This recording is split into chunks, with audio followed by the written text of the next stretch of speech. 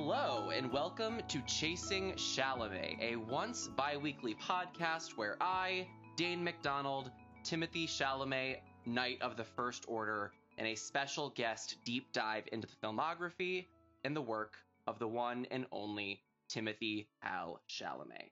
On today's episode, we're going to be talking about the cannibal romantic drama Luca Guadagnino's Bones and All. We're going to be covering our thoughts, our feelings, any critiques we may have, whatever we want to say about this reunion between Timothy and his Call Me By Your Name director, Luca Guadagnino. We're going to discuss Timothy's performance and his role in the film. What function does he serve to the story? Is he cast well? What does his participation in this film bring to the table? And then on a scale from 1 to 5 peaches, we're going to together grade Bones and All in different categories. We're going to grade the quality of the film, Timmy's performance, his attractiveness, and most importantly, his hair. Now that we've gotten that out of the way, I'm super excited to introduce our special guest. You may know him from his many appearances on the Screen Drafts podcast. He's got a few projects coming out this December. He's got The Leech, Christmas Bloody Christmas, a few things on Shudder. And I'm already forgetting all the great things he told me about. He's got his Godzilla book that's out as well, which is super exciting. Please welcome to Chasing Chalamet, Graham Skipper. Graham, how are you? Hello, thank you so much for having me. I've got so much going on. I've got as much going on as Timothy Chalamet's hair does in this movie. And that's a lot. Yeah, I'm honored to. It's a lot. I'm honored to be here. Thank you for having me. Yeah, of course, Graham. I mean, really, it's now that, this podcast only comes out every so often, I really do get kind of like a lot of time to figure out who I'm going to be able to bring on for different episodes, which is super exciting. Obviously, as anyone who listens to the podcast knows, I get to pull regularly from the Screen Drafts Nation, if you will, with my connection there. And when you think of horror, I don't think there's another Screen Drafts participant that I come to quicker than you, Graham. I think that you might hold the title for me of Screen Drafts horror representative. Wow, I'm honored. Thank you. Yeah, I mean, I look, I love horror. I have to admit, when you asked me to see this movie, I knew nothing about this movie. I knew zero about this movie. I had not heard about it. I didn't know anything about it. I'm a huge fan of Luca Guadagnino, but I was excited because you had said, "Oh, it's horror." I said, "Oh, okay, cool." I was blown away by this movie. So thank you for offering me the opportunity to go and see this film, which I probably would not have seen had it not been for you. Awesome. Well, I love to hear that. And this is a question I ask a lot of our guests because I think something that I find really important with doing this show is that I kind of come to the table as such a Timothy Chalamet stan that it's always kind of my intention to bring people on who, might not, obviously it's I don't think you can kind of exist in the, in the entertainment world today and not know he's kind of one of our bright, shining, young leading men.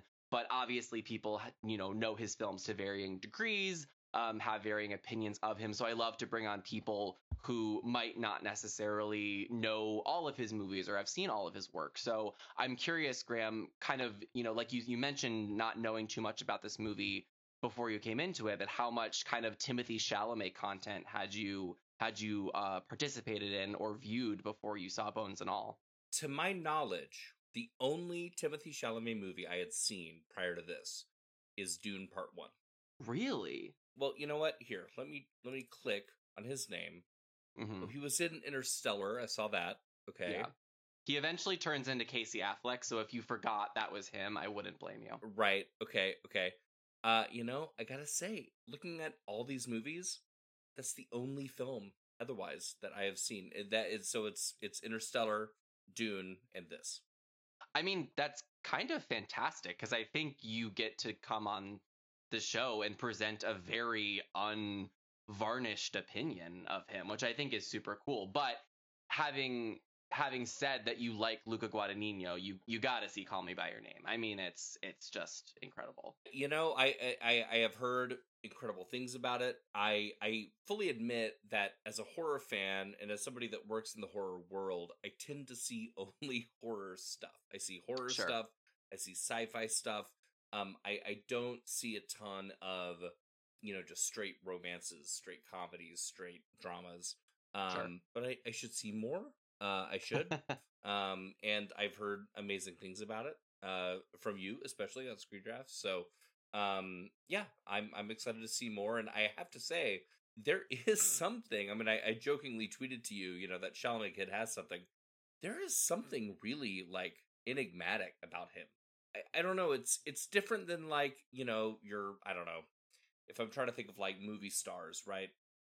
And I think of like a Schwarzenegger who sort of like punches his way onto the screen. Like it's not that. Hmm. Chalamet has an enigmatic like a power, like an electricity behind what he's doing. And I was really captivated by him the whole time. So I'm excited to be a new. I consider myself a new stan. Well, like I said on Twitter, we're so excited to have you here in Club Chalamet. So I would guess then, with your horror background, you've seen Luca's Suspiria from 2018. Yes. Okay. Yes, I have. Which I bring up just because I mean there are so many parallels to me with that movie and Bones and All. Even though I would say the gore and horror in Suspiria hits higher highs than Bones, and I don't mean higher highs from a quality perspective. I just mean Suspiria really gets pretty bloody there at the end. They're so choosy with the horror elements, which I find really interesting because it becomes so much more visceral when they happen. And then actually, and obviously we'll get into the film and all of that, but one of my favorite scenes in Bones and All is the scene with Jessica Harper as Marin's grandma. So just Right. I was thinking about Suspiria a lot watching this movie. So yeah, I'm curious to hear your thoughts about because obviously if you being part of the horror industry and really having kind of a claim in horror, I'm sure that you're probably used to horror films that are a lot more relentlessly bloody and gory and gutsy than this one. Oh, sure. I mean, but it's not, horror is not about that necessarily. And I have to say, I love his Suspiria. The original is one of my favorite movies of all time. So I went into the new one with a whole lot of skepticism. I really like his new one. I like that it sort of unabashedly went different than the original. The original is very colorful. This is very beige. The original doesn't actually have that much gore. This is super gore centric. Yeah, I was thrilled when Jessica Harper showed up on screen. I was very happy about that. Yeah, it's curious that you talk about sort of the parallels. For me, I find, his Suspiria to be horror that is very high supernatural, right? It's intensely big and grand and like the ballet. I mean, that's kind of what he's doing with that. This movie feels so grounded to me. It feels very down to earth. It feels very realistic. The supernatural aspect isn't like supernatural at all. Like another movie or a I might say a lesser filmmaker might say that these are vampires or werewolves or something like that. No, they're eaters. And I find that really powerful in terms of a storytelling perspective where, we're no longer focusing on like, what are the things that a vampire can't do or whatever. We're focusing on what these characters are going through just as people trying to survive, in particular, Taylor Russell and Timothée Chalamet as they go through this world, just trying to exist. So yeah, I don't know. I love his Suspiria. I think obviously they share a DNA because they're both horror. But I think that if Suspiria is his sort of high fantasy horror movie, this is his very grounded Henry Portrait of a Serial Killer horror movie. Yeah, I agree. I think this is Luca Guadagnino's first movie shot in America, and I think he taps into the Americana aspect of it so well, and not in a way that I doubted he could do, because I think you're right. His Suspiria is so beige, and I think you kind of can like, at least from his films that I've seen, you can kind of camp them into these like hot, sweaty, like A Bigger Splash and Call Me by Your Name are very like European vacation vibes, like hot people doing hot things, and then Suspiria and Bones and All, it's a lot of muted colors, and definitely Bones and All not as beige as Suspiria. But I think again that's kind of where I kind of saw the melding of those ideas in this, because it is so, you're right, it's so grounded in the characters, and while there is this unnatural horror element to it, it's presented in such a way that like it's like, I don't want to say it's not concerned with the cannibalism of it all, but it's so obviously played as this like cipher for their outsiderness, and it's this like this idea of they're struggling to figure out who they are. And I've had that conversation with some people who've seen it about like, oh, this kind of seems like, oh, like an elevated, like, you know, vampire YA adaptation, and I totally see where they're coming from. But it is so not preoccupied with the like spectacle of it all that I just find it to be so much more moving and intense. It is about these two people finding each other, and it's about you know, and that's something, you know, I think we'll get into this as we talk about kind of Timothée Chalamet's performance specifically, but you know, this really is Marin's story. Yeah, I was so captivated by the groundedness of Marin trying to figure out who she is, and I saw so many shades of, you know, I think there's sexuality things at play for both Marin and Lee's character. It's just so much. It's coming of age. It's like there's just so many ideas on the table, and it's shot in such beautiful vistas. Like I just to see Luca take kind of his eye for the, you know, the Mediterranean Italian kind of vistas he's shot previously, and for him to find that beauty in the as someone who grew up in the Midwest and appreciates it for what it is, and you know, obviously understands what it is not, it was kind of wild to have him find such beauty in Indiana and Iowa and all those places. Like it was astounding the way he captured it to me. Well, and that beauty sort of evolves as the movie goes on, right? Because early on, you know, Marin is in this very drab, horrible world of these, you know, these trailer homes that she's literally locked into. Mm-hmm. And I found that really interesting, that as she begins to, you know, break out of that and start to be on her own, that things start to look a little bit more beautiful, a little more interesting, a little more exciting. You know, even the house that Sully takes her to early on, you know, he's scary, but that first shot of the house, it's like, oh, I want to be in that house. Mm-hmm. You know, that's a cool house. I will say too that, you know, one thing that really struck me is when I was watching this movie, and again, I had no idea about anything about this movie. I had never heard of Taylor Russell before, but she's incredible. When I was first watching this and those opening scenes, when we're seeing her talking to the girls, and she's like, you know, okay, I'm gonna, you know, sneak out and come see you. My thought was, oh, she's gonna die. Like that's what, if this is a horror movie, Mm-hmm. she's gonna die. Yeah. Probably gonna be Chalamet is gonna kill her. That's how we're gonna be introduced to the whole thing. I was thrilled to find out that wasn't the case. But it was just interesting to me that, you know, Guadagnino like really kind of turns everything on its head, you know, and introduces you to this character who if this is a regular horror movie, you think, okay, well, this is the victim, this is the first death, you know, whatever. He flips it all of a sudden, you know, she's our protagonist in this movie. I found that really, really interesting, and I was excited to have to then follow her as someone that is both the protagonist and the monster. Mm-hmm.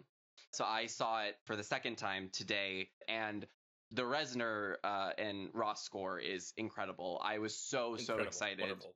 Yeah. to find out they were scoring this movie, because I've been such a fan of their work. But that being said, that opening scene, there's really no like sense of impending doom, at least that I felt. And so when Marin does bite her friend's finger, like it's not like there's kind of this like horror lead up to it, because it really, even though, you know, the movie obviously acknowledges that cannibalism is you know, of the horror ilk, but again, because it is so rooted in their desire and so natural to them, it's not played for like straight horror. Right. I was just so struck watching that scene about how I'm not viewing it through the lens of being horrified myself. I'm viewing it through the lens of, oh my gosh, this girl has this desire that she has to feed, and it is just so outside the norm of society. Well, it's so sexual, though. You know, that's the Mhm. thing, is that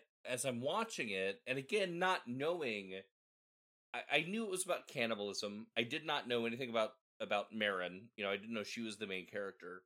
I'm watching this and I'm going, oh, you know, she has this want, you know, for this other girl, and Mhm. that's kind of her struggle, you know, and I'm watching that electricity that Luca builds in that moment of them. I love that they're under the table. Yep. You know, it's like this weird like separation, but it's not, because you can see Mhm. it. Really beautiful. And she's just looking at that finger, right?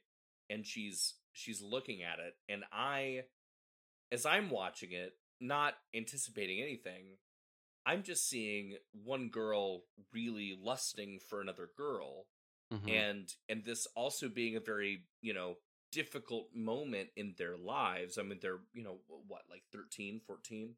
And so obviously that's going to be something that's going to be a challenge for them. And I'm watching this thinking, you know, in those terms.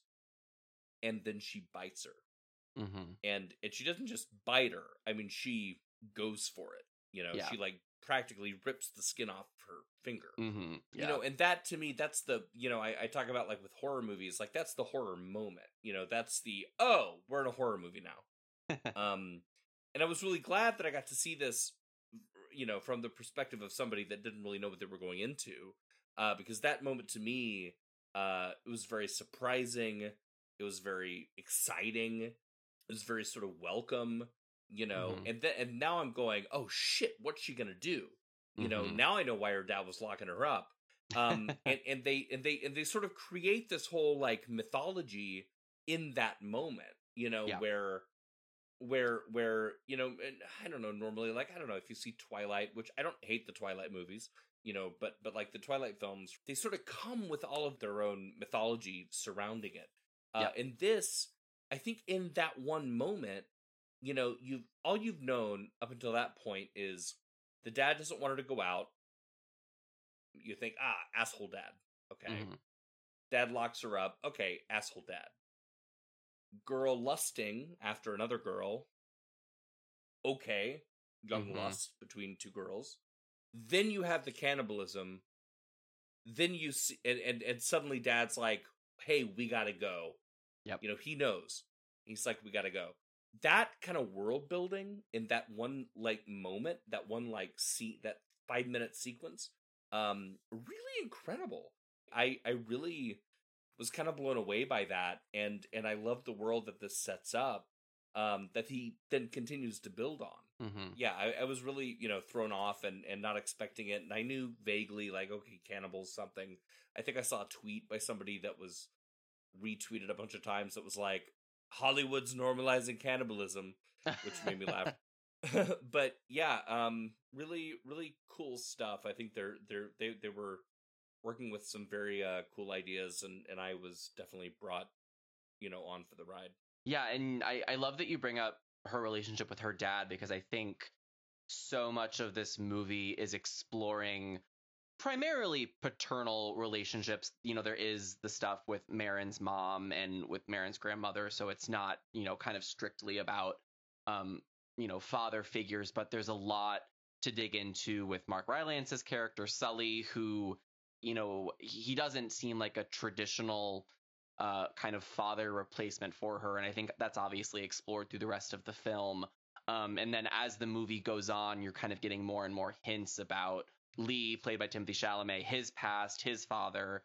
You get some kind of hints about his family. And I love the way the film handles that, because it doesn't become about Marin looking for a father replacement, or, you know, a replacement for kind of that, you know, either parent that she's missing in her life. It's really about identity, and it's about her trying to figure out where this desire within her comes from, because from her experience, that's not something from her dad. And as the movie goes on, she's listening to this tape that her father left her, kind of explaining what happened. And she comes to understand that this desire within her comes from her mother. And then you come to find out that Lee kind of got this from his father as well. And yeah, I love that you bring up like the film is, it's a cliche to say, but it's showing and not telling. Like, I was so struck by the Chloe Sevigny scene where she comes in as Marin's mom. It kind of in my head, I'm like, oh, this is such a small little role for Chloe Sevigny. Not that she's above kind of doing that kind of thing, but I was just so fascinated that she would come in and do this small part. But it's so crucial because it really is this moment where Marin sees where she comes. The camera comes in and you see that Marin's mother's arms are gone because she's presumably eaten them off because she is institutionalized herself, and that's what she's fending on. And I'm curious, I want to ask your opinion on this because I noticed this on the first watch and I was looking for it on the second watch and I couldn't quite decide like where I landed on it. Graham, did you notice that both Lee and Marin's mom have these almost like crescent shaped scars on their cheeks? Did you notice that in watching it? Oh wow, no. Okay, I thought I was like Huh. going crazy because I was like, that seems like a choice. At first, I'm literally sitting in the theater and I see it and I see it on Lee as well. And I start chewing on the inside of my cheek and I'm like, is this something about like self-cannibalism? And then I was like, I don't know if it would make that shape. But then as they reveal that Lee's father attacked him, and that's when Lee ultimately ends up killing his father. Like, I wondered if it was maybe someone else. Like, there's just so much that digs into kind of it's interesting. Like yeah, you mentioned kind of how there's this like mythology surrounding Twilight. In this movie, I would say it has like mythology, but just one that's like hinted at versus Twilight has the like, oh, they sparkle in the light and blah blah blah. Like there's all these things that are hinted at because you get Sully saying like, oh, I don't eat another eater, and you think, oh, maybe that's like a rule. But then as the movie goes on, plenty of eaters get eaten, so that's kind of thrown out the window. Right, sure. So yeah, I don't know. That was something. It was a small detail, but I just kind of, again, it's just in a movie that's so much about finding community and about finding kind of people of your own ilk. I was just so struck by those small details.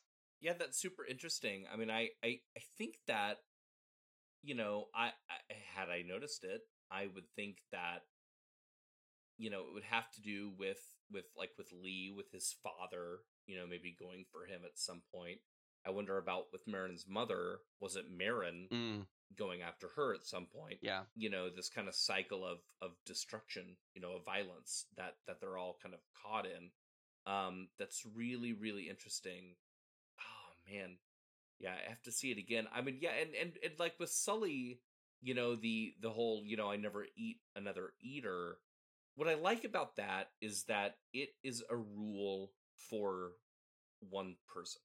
Mm-hmm. And it has these, and I'm going to call it supernatural, even though I don't think that this movie doesn't really treat it as supernatural. Like this movie treats it as kind of like a very real grounded thing. But if I'm calling it a supernatural, element of this movie, Sully's, statement of like, well, we never eat each other, I find it really super interesting. And I think world building that, in fact, oh, well, there are people that eat other eaters, Yep. and there are, and just like, I can't remember their names. Is it Jake? Yep. Michael Stuhlbarg's character, Jake. Yeah. Who, is not he's not an eater by like, DNA or whatever, but he likes to do it anyway. Yep. And that's also like another element of it. It's a whole other layer of like, oh wow, okay. And then Marin's kind of disgusted by that. Marin's kind of like, that's gross. And all that stuff, I don't think it all has meaning, but I think it all has texture and color. And it's part of the fabric of what we're watching. And that's what I think is so interesting about this movie, is just how textured it is with these little elements that they keep popping in. I love that scene you're talking about. It takes place right after Lee and Marin kind of go to this quarry, which having grown up in Michigan and Indiana, yes, teenagers do go jump into bodies of water in quarries. I found that to be very realistic. Right after that scene, they stumble across Jake, played by Michael Stuhlbarg, and I can't remember the character's name, but the other actor in the scene is David Gordon Green, who's primarily known as a director. But yeah, I was so fascinated by that whole conversation because Jake is talking about how he's an eater and he could smell them, and then the David Gordon Green character just tries it out. And yeah, you're right. Like Marin is kind of disgusted by it. And it was, again, it plays into that sexuality metaphor because, again, you're not entirely sure who these two people are. Are they lovers? Are they, like it's so ambiguous. Like I found that all to be so, and especially I love that point you bring up about Marin being disgusted by it because there's this almost like self-hate internalized I don't know what the fear of cannibalism is, but whatever that internalized thing is, that almost kind of seems to be at play in Marin's mind in that scene. Yeah, I think too that there's an element of ownership. Marin, like, this is her thing. She's now coming to embrace this as part of herself. And so to have like a poser, right? To have somebody that is pretending, I think is gross to her. Mm-hmm.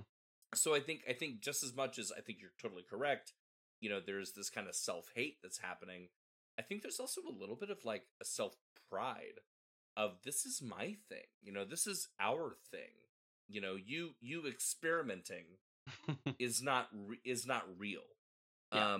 Which I think obviously, there's lots of layers there of like the queer reading of all this, which I think is definitely a huge part of this movie. So I'm curious kind of your thoughts on that too, sort of as we move forward, because it's interesting to me as Marin finds herself and embraces herself and embraces what she is. She also kind of goes deeper into not valuing others, that are maybe like, oh, we're going to tinker in this, Yeah. And even too, when Lee has his explicitly gay encounter, before killing, I sense some jealousy. Yeah. I think that's interesting too, of like, well, wait a minute. We're trying to do this thing together, but you're doing this. I don't know. I find it very complicated and interesting. I'm curious your thoughts on all that. Going into this movie, I was like, and for the show in general, I'm like, all right, we got to talk about the movie. We gotta dig through all the corners until we get to the Timothy of it all, because that's obviously what people are here for. But I think that, for me, the first time I watched it, obviously as a Timothy Chalamet fan, I was like waiting for him to be on screen, and he probably comes in maybe like 25, 30 minutes into the film. And then he he's there consistently throughout the whole thing.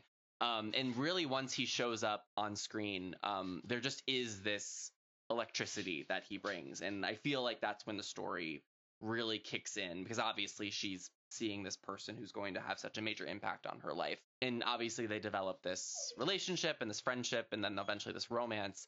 And yeah, I love that carnival scene. I just was thinking about my hometown's fall festival that whole time.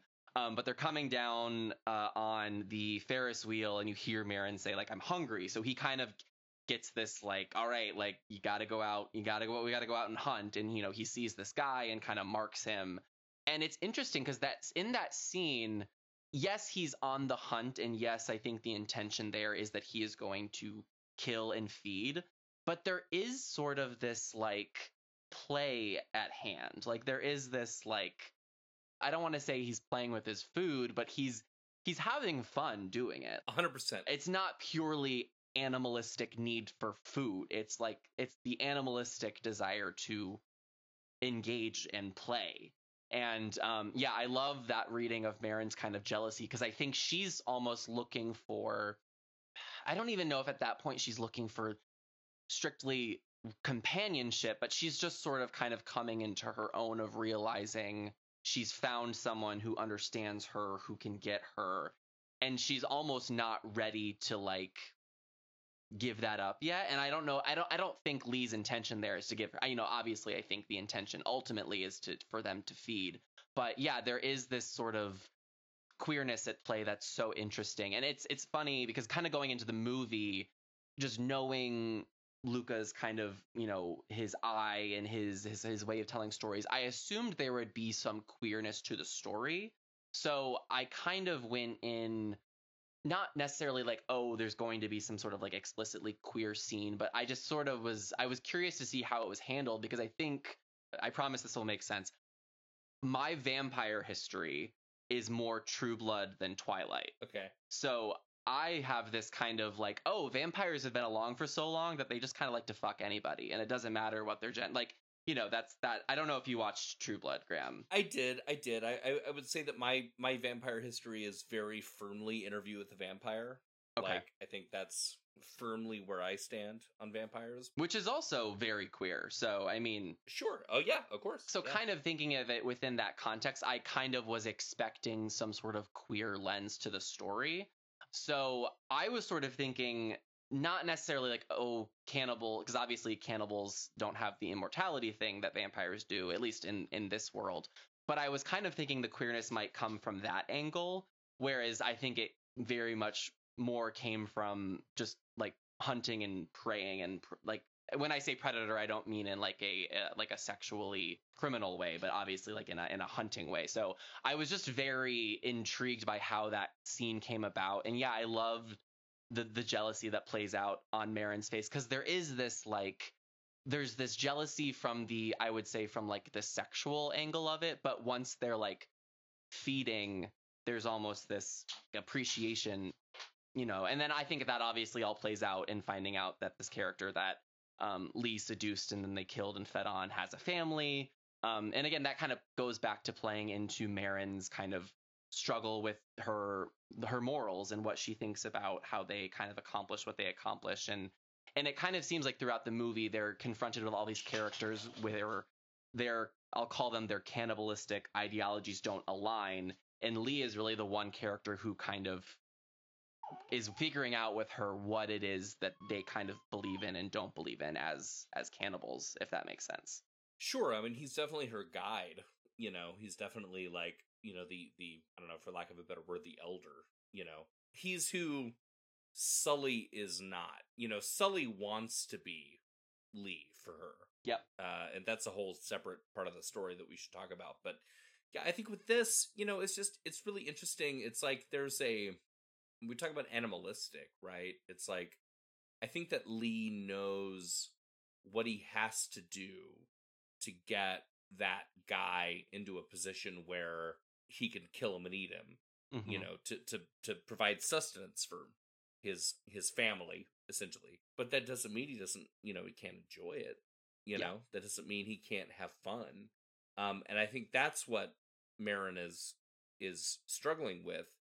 Is this idea of like, one, are they animals?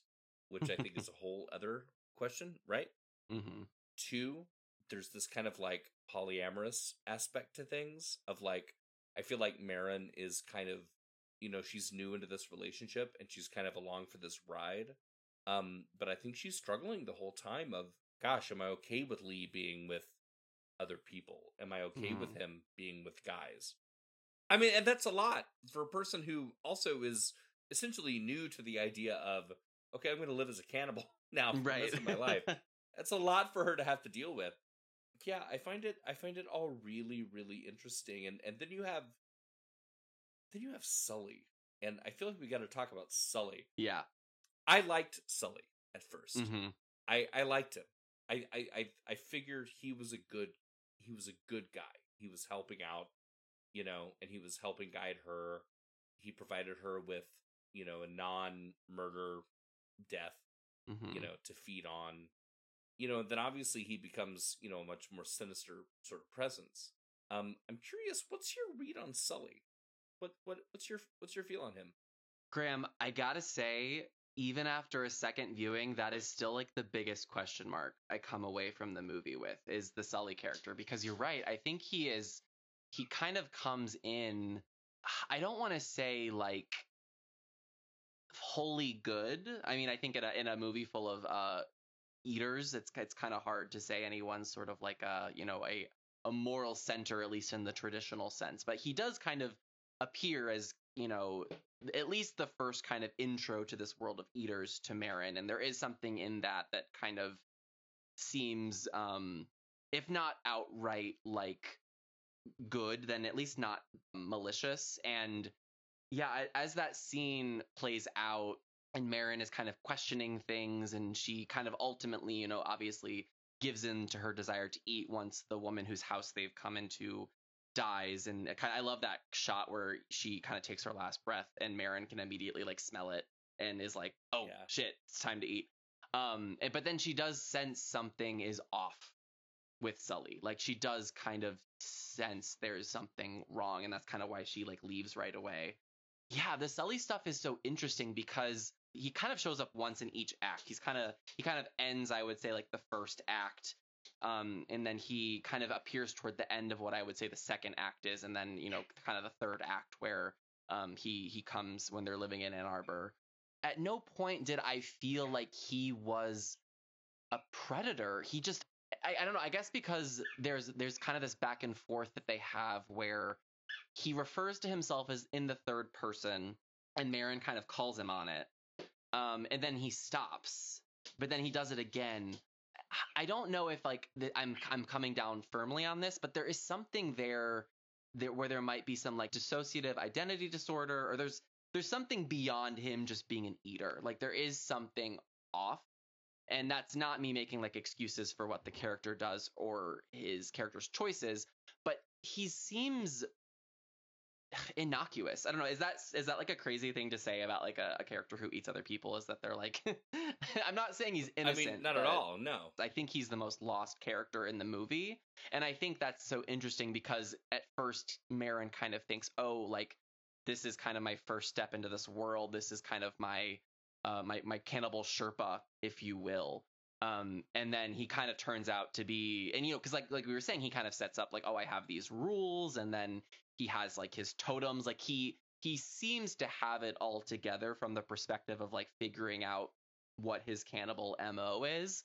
But because he latches on to Marin, he has this line where he's like, you're just as old as my daughter if I had a daughter. But he doesn't say like, you're just as old as who he says it as if he has a daughter, and then he doesn't. So again, I go back to this idea that to me, I think there are just a few crossed wires within Sully, beyond simply just being an eater.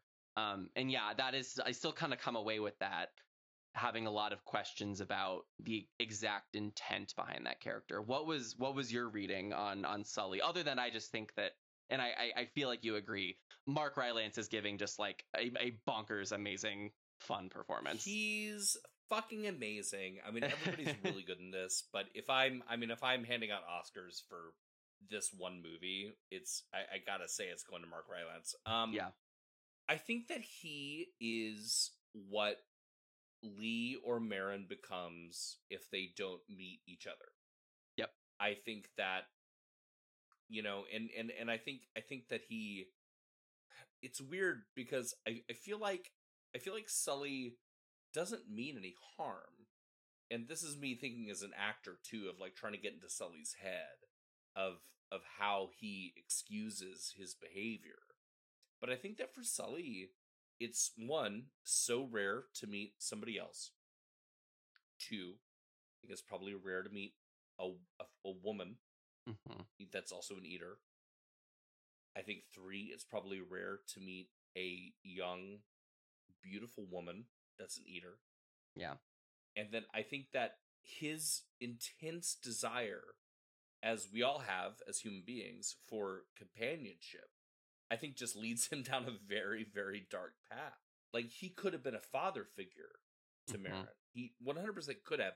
And honestly, I thought in that first scene, oh, maybe this is the movie.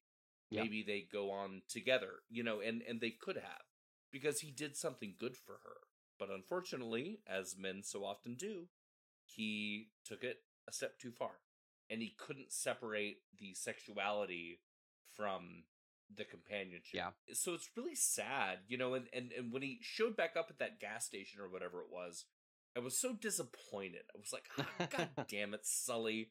Man, you could have gone on and like lived your life and like done your thing and been a blip in this person's history, but no, you had to fucking come back. And of course, then when he shows up at the end, he's really the sort of catalyst for everything. I actually made a note. I don't know how much of a musical theater person you are, but I wrote that Sully is the Aunt Eller of this Oklahoma. Kind of everything happens because of Sully. Yeah, totally. But I loved him. It's such an interesting story, where obviously like the central part of this is the romance between Marin and Lee. But then when you have Sully, he's also kind of the Judd Fry, if we're going with this Oklahoma situation, he's kind of the Judd Fry of this whole thing. He's also the sort of driving engine of everything that happens. And it's so sad and tragic. I just think, Mark Rylance's performance is so good. Mm-hmm.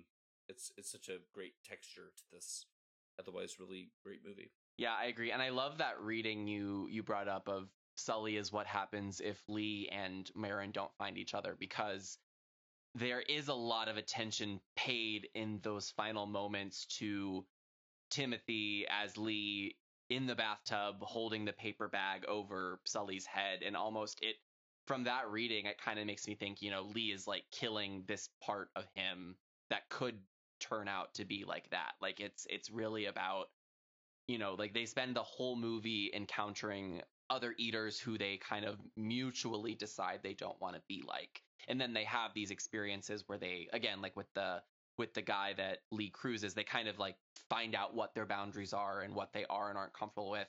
And in that last scene, it really is about them trying to put the past behind them, and that's what they're doing. And I love that reading of it too, because just on the second watch, I was so focused on how the camera like lingers on Timothy's face as Sully is dying, and then obviously like there's it's interesting. I was watching it the second time. I couldn't remember if Marin and Lee actually like eat Sully, because Marin kind of goes into his guts, and I was like, I couldn't remember if she was just kind of killing him or if she was gonna eat. And then the next shot, there's like blood down her face, so I'm like, okay, she ate a little bit. But yeah, I love that reading of it, because I think it gives so much credence to not only the way that scene is kind of acted, but then also in the act of then Lee dying and him begging Marin to eat him, bones and all, which it's crazy. Like, and I think it's worked, because in reading reviews of this film and listening to reactions, I think people are responding to the romance element of it. But it's crazy that by the end of this journey, as a viewer, like I was like, yeah, Marin, eat Lee. Like, come on. Like, yeah, right? Yeah, totally. And I think that, there's ways in which obviously horror, I think, can achieve those things. But like, there's horror in like, you're happy when like, the final girl or the final guy like kills the bad guy. And then there's like rooting for the main character to like eat her lover. I don't know. I can't believe by the end I was like so excited for that. Well, yeah, I mean, there, for me, horror is about what is horrific, and on its surface, cannibalism is horrific, right? So what they're doing is horrific. It reminded me so much of a play that Stuart Gordon, who is near and dear to my heart, directed circa 2014 thereabouts, based on an actual story. Like a real story of a guy in Rottenburg, Germany, who put out a post saying, "I want somebody to kill and eat me," because that to him was the closest form of connection. Mm-hmm. And this is a true story, right? This like actually happened. As I'm watching this movie, I knew where this was going. Like I knew at the end, I was like, Lee's gonna have Marin eat him. This is what's gonna happen. It didn't disappoint. I think it's notable. Marin doesn't eat Sully, bones and all, right? Mm-hmm.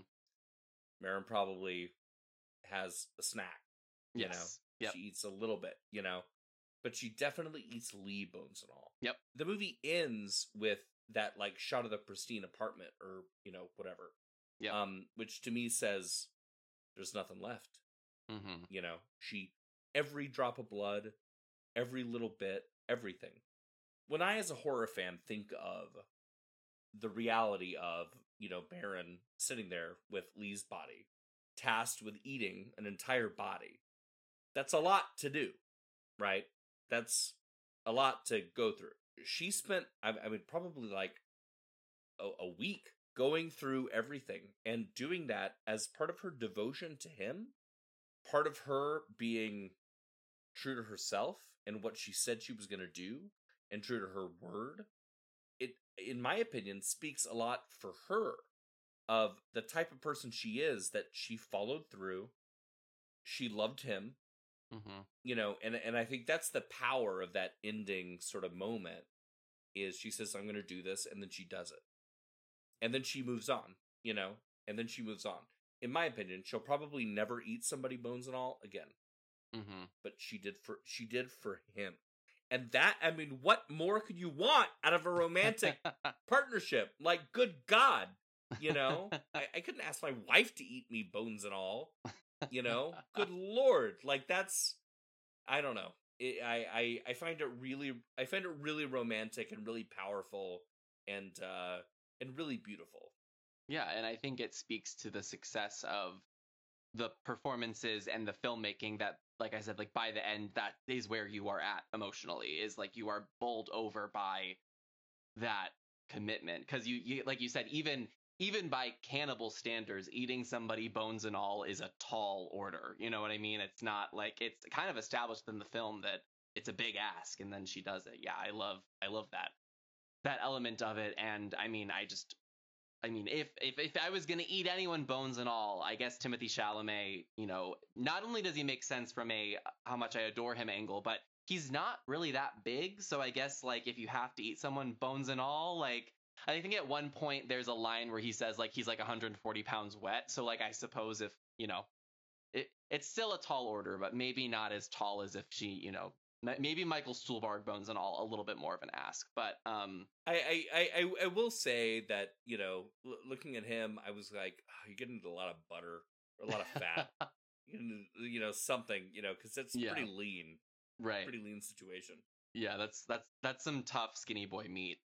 But yeah, let's get into the Timothy of it all, because I think this is not only just because, as we've laid out on the table, you are pretty fresh to the Timothy of it all. So I'm super excited to kind of dig into his performance with you and his role in the movie. I think this is a really fun to dig into, no pun intended, with him, because this is the first movie he's produced. So I think that this kind of speaks to, where he is kind of looking thematically at his career. It's a reuniting film with Luca Guadagnino, who I would say Call Me By Your Name was kind of certainly not the biggest financial success of his career. Certainly that's either Interstellar or Dune. But creatively, I mean, that's, where he got his first and so thus far only Oscar nomination. So clearly that's a very fruitful creative relationship with him. So it totally makes sense that he'd want to come on board and produce this film with Luca. But I'm curious, kind of, to get your thoughts on kind of, the part he plays in the movie and obviously his performance. But a theme that I've come back to again and again and again, having seen all of his theatrically released movies, is Timothy as an actor always seems so game to play a supporting role to a female lead. And I think that this is just another example of that, where even going in with kind of a vague idea of what this movie is, you probably go in knowing, okay, this is a Timothy Chalamet movie, before you think, oh, it's a Taylor Russell movie, just because she obviously doesn't have kind of the star reach that he has at this point in his career. But then you go in, and like we were talking about earlier, this is her movie top to bottom. And, obviously he plays a very big part in that, but it's her story.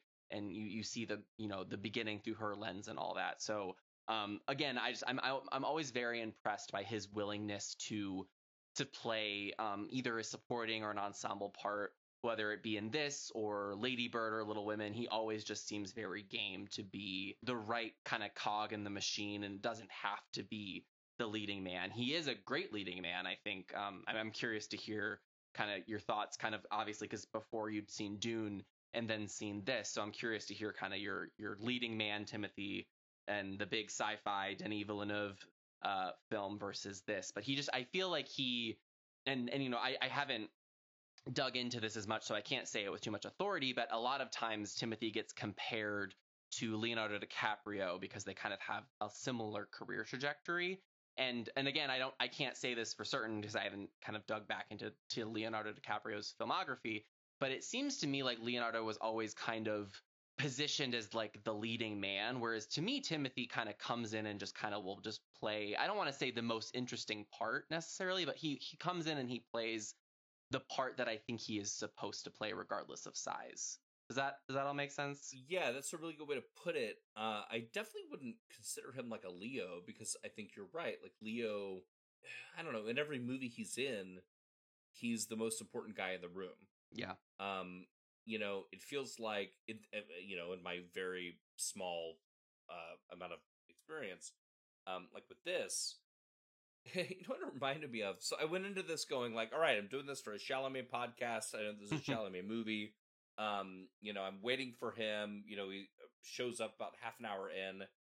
What I thought of like the old, tried and true improv edict of give the other person the spotlight.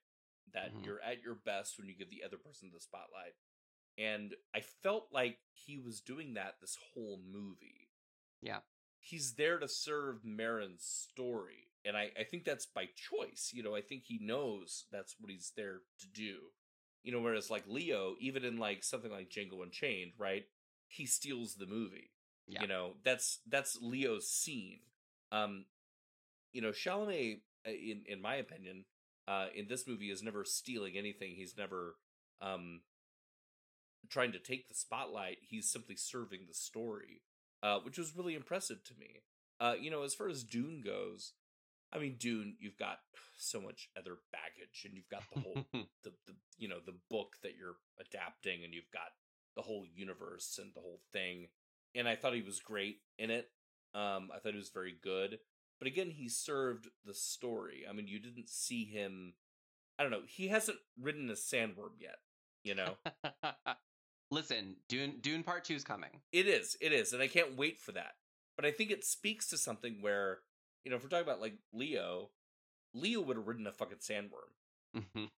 Timothy did not. Timothy served the story, which to me is a lot more impressive. And I think with this, that's definitely what he does. He's there to be a part of Marin's story, and he's a big part of it. But I mean, again, he doesn't show up to like half an hour in. Yeah. And he doesn't, and even when he does show up, he's like hopping over a little wall. He's not like, it's not like a big moment. He's just kind of there, and he's like, he's back there if you want the rest. Mm-hmm. And I loved that. I loved how inconspicuous he was when he finally did show up. Yeah. And I think that speaks a lot to his choice as an actor, now knowing he produced this, to being like, yes, this is the story that we want to tell. That speaks a lot to him as a person for me. Yeah, I love that comparison you brought up, because I do like, I get the Leo comparison because if you think back to like Leo in the 90s, like that he was kind of the heartthrob, and Timothy has been referred to on the internet as an art throb because he's kind of the millennial answer to that idea. But yeah, I love that point you bring up, because I do think he has the enigmatic charm and spark that a Leo would bring, but he, like you're saying, he doesn't take the spotlight in doing that. You can have that charisma and you can bring that electricity to the screen and not have to suck up all the air in the room, which isn't always a bad thing. Like to go off your example, I think Leo is the best part of Django Unchained. So like, sometimes it works to do that. But sure. I think the strength of Timmy as a screen presence, and no matter what he's doing, is like you're saying, he understands the assignment, he reads the room, and he meets the material where it's at, and never tries to either outshine or oversell what he's doing. And yeah. I think that's so apparent in Bones and All, because he's bringing and it's so funny that, or I guess not funny, but watching it a second time, I picked up on all of these like almost callbacks to Call Me by Your Name, like the scene where they're speaking with the Michael Stuhlbarg character and the David Gordon Green character. There's a shot where Timothy like looks over his shoulder, and they're looking at a fire, and again, I hate to spoil things, Graham, because I want you to watch Call Me by Your Name, but there's a very famous scene in Call Me by Your Name where Timothy is looking into a fireplace and looks back behind his shoulder at one point. So there were just these like small moments like that I really appreciated on a second watch, and it really colored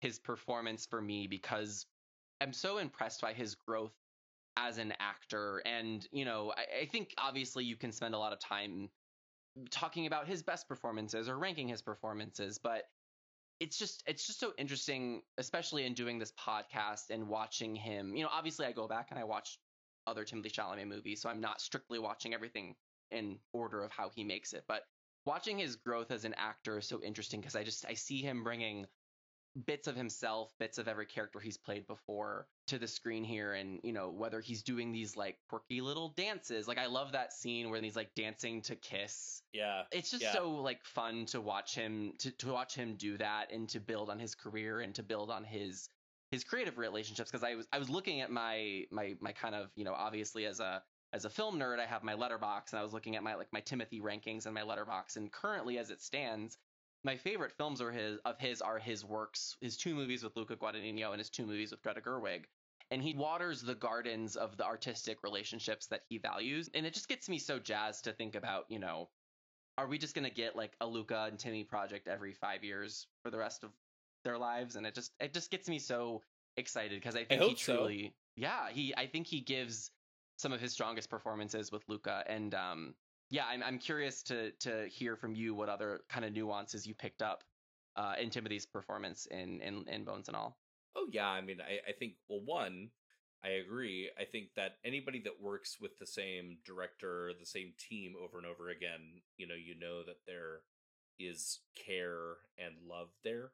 And I really appreciate, I mean, again, to go back to Leo, Leo with Tarantino, he's done that a bunch. We know that that's going to be a good result. We know that they care about each other. We know that that's a thing that they want to do. I think it's the same thing with Luca and with Chalamet. Dare I say Timmy? I feel weird about saying Timmy. I'm going to say Timmy. This is a Timmy safe space, Graham. I promise. Okay. Okay. Yeah, I think that with this film, he manages to walk the line between having a lot of swagger, a lot of charisma.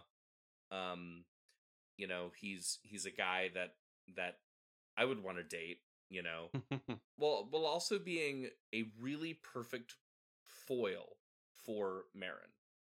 He never overtakes her. He's got a whole lot of charisma that he's got coming into it. He's wearing the big boots with the big spurs. He's coming in and is doing a lot of work, but it never stops being Marin's movie. And that's a really hard line to walk for any actor, much less one who is clearly the star of this film. I mean, it's his name above the title, right? Yeah. So that's really interesting to me, and I think that speaks a lot to his talent. I think his hair is great. I think his hair looks great with blood in it. Oh, I love that reading, like, because he's got that red dye job. Yeah, I love that. I love that reading behind it. Yeah, I think he's great. I really do. I really found him to be very enigmatic and very exciting as a secondary lead. And I think I really do truly think it speaks a lot to him as an actor that he never once takes this movie over from Taylor Russell. And I think a lesser actor would have. Yeah. I think, if you had put Tom Cruise in this movie, it would be a Tom Cruise movie. Yeah. But he serves the material. And that is the greatest compliment you can give to an actor. Yeah, I agree. Yeah, very impressed. Well, Graham, before we jump into the Peach Scales, I do have one more thing that struck me again. I noticed it the first time I saw it, but the second time it really dug in. I don't know if there's a scene that Lee appears in where he's not wearing what would be traditionally categorized as a woman's piece of clothing. He when he's first introduced in his first scene in the gas station, and when he comes home at the end, it looks like he is wearing a woman's top. There's a couple scenes throughout the movie where I believe he's wearing like women's jackets. At one point, he's wearing this like very thin belt.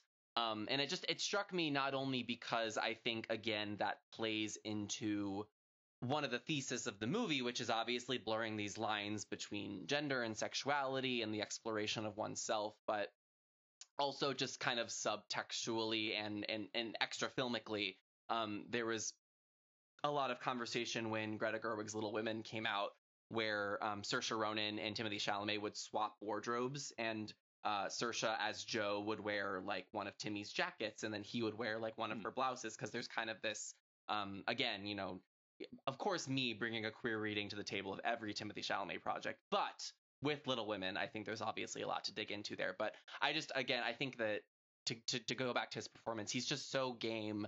And there's just this very like unvain sense where he is just willing to try those things, and he's not afraid of coming off as feminine. He's not afraid of coming off as, you know, to your point, you know, again with Tom Cruise, like I love the man, but the man is never going to appear on screen ever again and exude an ounce of what could be perceived. To go back to what you said about Interview, I watched Interview for a Vampire for the first time this year, and the whole time I was just struck by, oh my God, Tom Cruise would never let himself be this gay on screen again. Like he just wouldn't. Right. And do not get me wrong, I could not be more excited for Mission Impossible: Death Reckoning Part 1. I love the man. Top Gun Maverick was incredible. I won't say I have no bad things to say about Tom Cruise. We all know that there's plenty of bad things to say about Tom Cruise. But he is not at the point in his career where he will take those risks anymore. And it is so refreshing and interesting to watch Timothy do that, because he's not afraid to cross those boundaries on screen and to play across gender and across sexuality and in a way that is so fearless and interesting. And yeah, I was very, very struck by that choice within Bones and All. Yeah, I mean, well, and again, he serves the story. You know, that's the thing. I'm telling you, like, as an actor, that is such a high compliment. Like, that is what you do, you know, act well your part, for therein all the honor lies. Like, that's the whole thing, you know. It's like, and I feel like so many people who are in his position where he can fund a movie on his own, you know, they're like The Rock, right? Like, I love The Rock, but The Rock is very concerned about his image. Yeah. You know, The Rock is never going to be, you know, the secondary lead of anything. You know, that's why he has Kevin Hart there. You know, it's like that's his whole thing. It seems very clear to me based on this that Chalamet is there to make good movies, and he's there to tell stories. And with this, you know, I read a lot of Hawaiian shirts. I read a lot of I read a lot of, you know, feminine sort of wearings of things. But I felt that fed into the whole overall queerness of their relationship, you know, and of their journey, which I think, you know, fits as well. But yeah, I mean, you know, he's also somebody that's, you know, I mean, that whole first sequence, when you think about it, you know, he's got blood caked on his neck the whole, like, first, like, 15 minutes that we see him. That is not a thing that you would see, like, The Rock doing. That is not a thing that you would see Tom Cruise doing. It's not a thing that you would see Leo doing. You know, this is, you would see every single one of them in some other movie would be washing their neck. You know, you'd see them, like, washing their neck off, you know, or taking a rag. But he's like, he's okay to look ugly. He's okay to be dirty. He's okay to not be perfect. And that is one of the things that really, really impressed me about him. It makes me excited to see more films of his. Well, Graham, speaking of more films of his, so I don't want to sell you short. So when I bring up the Peach scale that we're going to have to rate the movie on, do you know what the Peach is a reference to in Timothy's kind of filmography? I don't. I don't want to spoil anything, but I guess what I will say, Graham, in Call Me By Your Name, there is a very, very famous scene involving a peach, and I don't want to give anything more away than that. All right. Um, Okay. so that gives you a little bit of context, but beyond that, this is obviously just the way in which we give a star rating in these different categories, but instead of stars, they're peaches. But I will leave that to your imagination for when you get around to seeing Call Me by Your Name. Okay. Okay. All right. First, we're going to rate the movie on a scale from 1 to 5 peaches. I'll go first. So I will say on my first watch, I was at like 4.5 peaches. Like I was like, I really liked it. But I was seeing it for the first time. I was really excited. I feel like seeing anything for a first time, first blush, you kind of you got to shake the nerves out a bit. Like, even though I love that first section with just Marin, I was a little antsy. I'm like, when is Timothy coming in? Where is he? I got to see my beautiful boy. On a second watch, it really rose to a 5 out of 5 peaches for me because I was just Wow.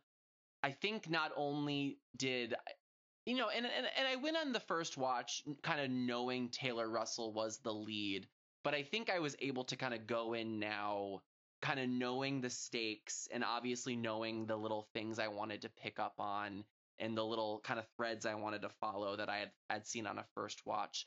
And I was really impressed by, again, I brought it up earlier, but kind of the two sides of that at least that I've seen. I haven't seen a few of his older movies, but of the Luca Guadagnino movies I've seen, like I said earlier, there's kind of these like beautiful European travel log-esque films, and then there are these very it seems silly to call Suspiria grounded, but again, lots of beiges, lots of kind of Right. gray and rainy, and like just very, very dim in a lighting sense. And it just to see him do that for 80s America, I was just really impressed by. Across the board, I was really impressed by the performances. I loved, as we mentioned, I loved like the mythology and world building, but not like in a Marvel machine kind of way. Like we kind of came into this world, and it felt fully fleshed out and it felt fully lived. And on my second watch, it was just great to luxuriate in that for 2+ hours. And Taylor Russell, incredible lead performance. So impressed by what the work that she was doing in particular. And yeah, I mean, Timothy, he kills it, literally and metaphorically, he kills it. So I'm 5 out of 5 peaches. Graham, what say you on the film Bones and All? Wow. I guess I gotta go with my regular rankings on Letterboxd. If I give something 5 out of 5 stars, that means it's literally one of the best films ever made. Okay. It's that's to me 5 out of 5 is like the Helen of Troy, the incredible holy shit. Sure. So if I'm going off of that metric, I'm gonna give this a solid 4 out of 5 Yeah. peaches, which is a very good ranking for me. Yeah. I was really impressed. I knew nothing going in. I was totally captivated the whole time.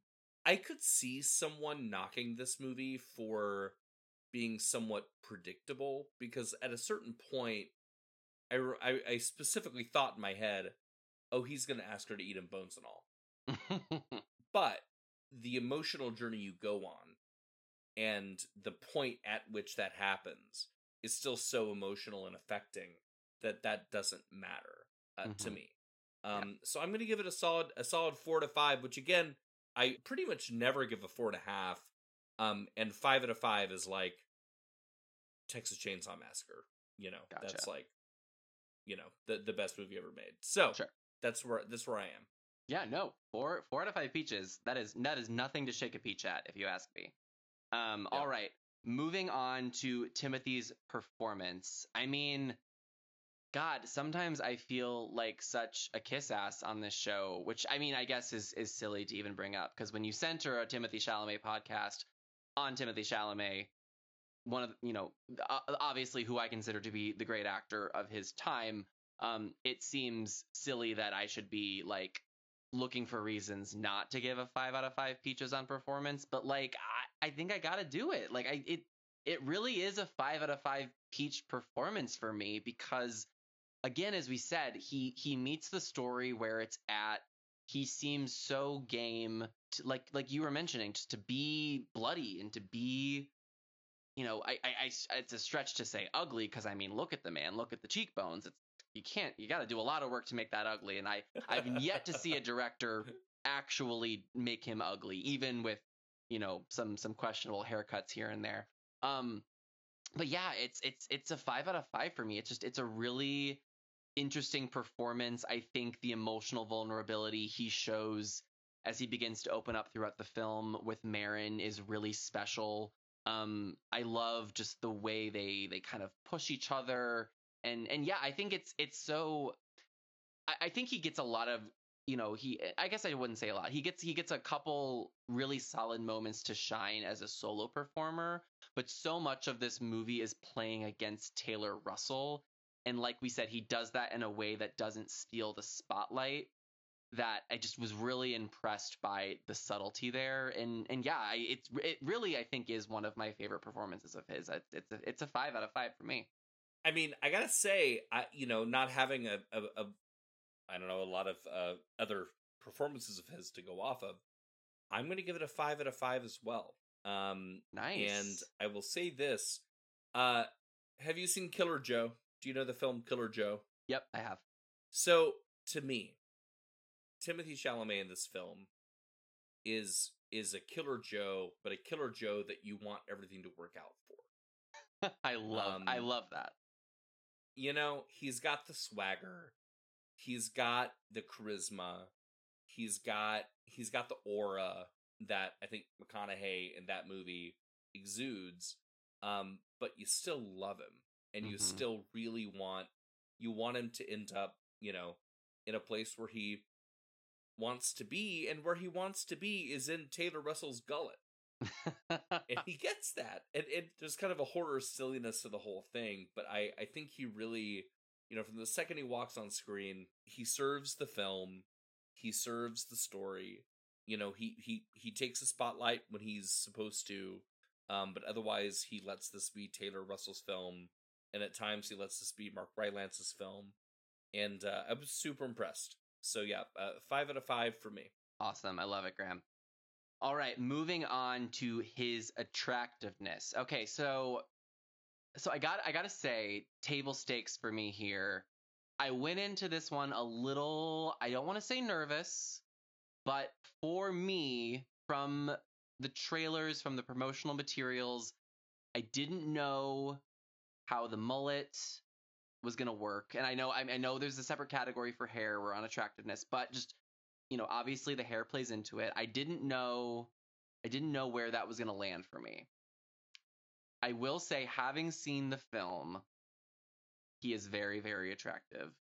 Whether he's got blood running down his chest, whether he's cleaned up, he is very, very attractive. I will say, for me, I do gravitate a little bit more toward the kind of the polish that he has in like a Little Women or a Dune, where he's a little bit more kind of put together, because that's just what works for me. That being said, if you're gonna pick up a bad boy, badass cannibal in the middle of the Midwest, you could do worse than Timothée Chalamet as Lee. So for attractiveness, I'm gonna give it a 4. By no means is he not attractive in this film. He is. But for me, I do like my Timothy a little bit more modern, a little bit more put together than Lee. Though, like I said, every now and then you need a little Lee in your life. So I get it. What about you, Graham? Fair. Yeah, I'm a bigger guy. Sure. I like some curves. I gotta say, I think he's a little bit skinny for my taste. Fair. He's not a lot of meat on the bones. That would be the only reason why I would give him. Now that said, charisma goes a long way, right? So charisma and personality goes a really long way. That's why I'm going to go to a 3.5. Okay. Peaches, just purely because he's just, if I'm going to wrap my arms around a guy, yes, I need a little something there. But again, like you said, we all need a little bit of Lee. He's super charismatic.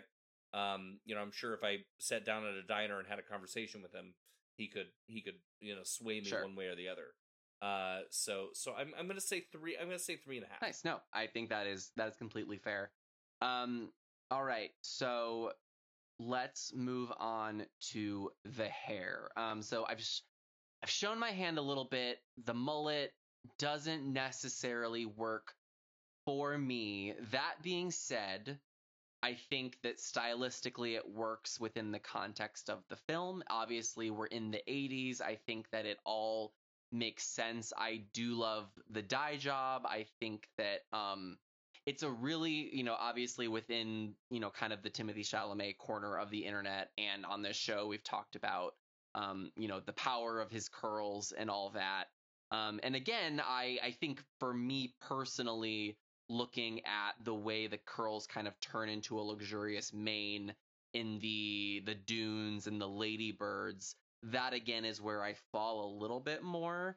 But I do like that the curls here are a little bit more center forward. It's not like a full kind of buzz on the sides, but it's definitely more of a curly mop on top, and then obviously in the back with the mullet.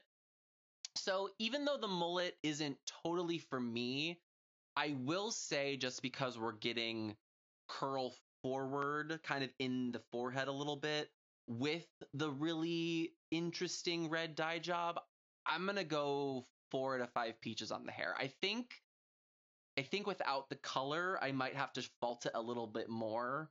But this is one of the first times, I think it's the first time we're kind of seeing him without his kind of just his natural hair color on screen. So it's kind of has that like new shininess, the new interesting thing to it. So I have to dig the mullet a bit just for personal reasons. I love it for the context of the film. But yeah, hair. I'm gonna go 4 out of 5 peaches. Graham, where did you fall on the dye job mullet? I love the mullet. I adore the mullet. I would give the mullet a solid 4. However, when you add blood into the mix and you've got blood in that mullet, it shoots it up to a 5. 5 out of 5 peaches. Wow. For the bloody mullet. I'm a big fan. Love it. Graham, spoken like a true Texas man. I think, Yep. I've only visited the state a few times, but I have to imagine bloody mullet has got to be one of the Texas totems. I would have to imagine. The bloody mullet, I want that as like a cocktail at like my local bar. I don't know what that would be. What would be what if you had to design a cocktail called the bloody mullet, what would it be? Oh man, that's a great question. Well, okay, so I think you think a certain person might go right to like a riff on the Bloody Mary, just with the bloody mullet of it all. As someone who oddly doesn't love a Bloody Mary, I'm wondering if this is some sort of like tequila raspberry drink. Like, are we like maybe like I don't know. You tell me. Like, would we go in like the tequila raspberry direction, or do we go like mezcal tequila or mezcal raspberry? Ooh, mezcal's interesting. I feel like mezcal's too fancy for a drink called the mullet. I feel like it needed to be tequila. Okay. Yeah, I would definitely go with a tequila raspberry situation. Is there like a world to me, the mullet part of the drink, you need like a splash of Coors Light. Yes. You know? Yep. Mm-hmm.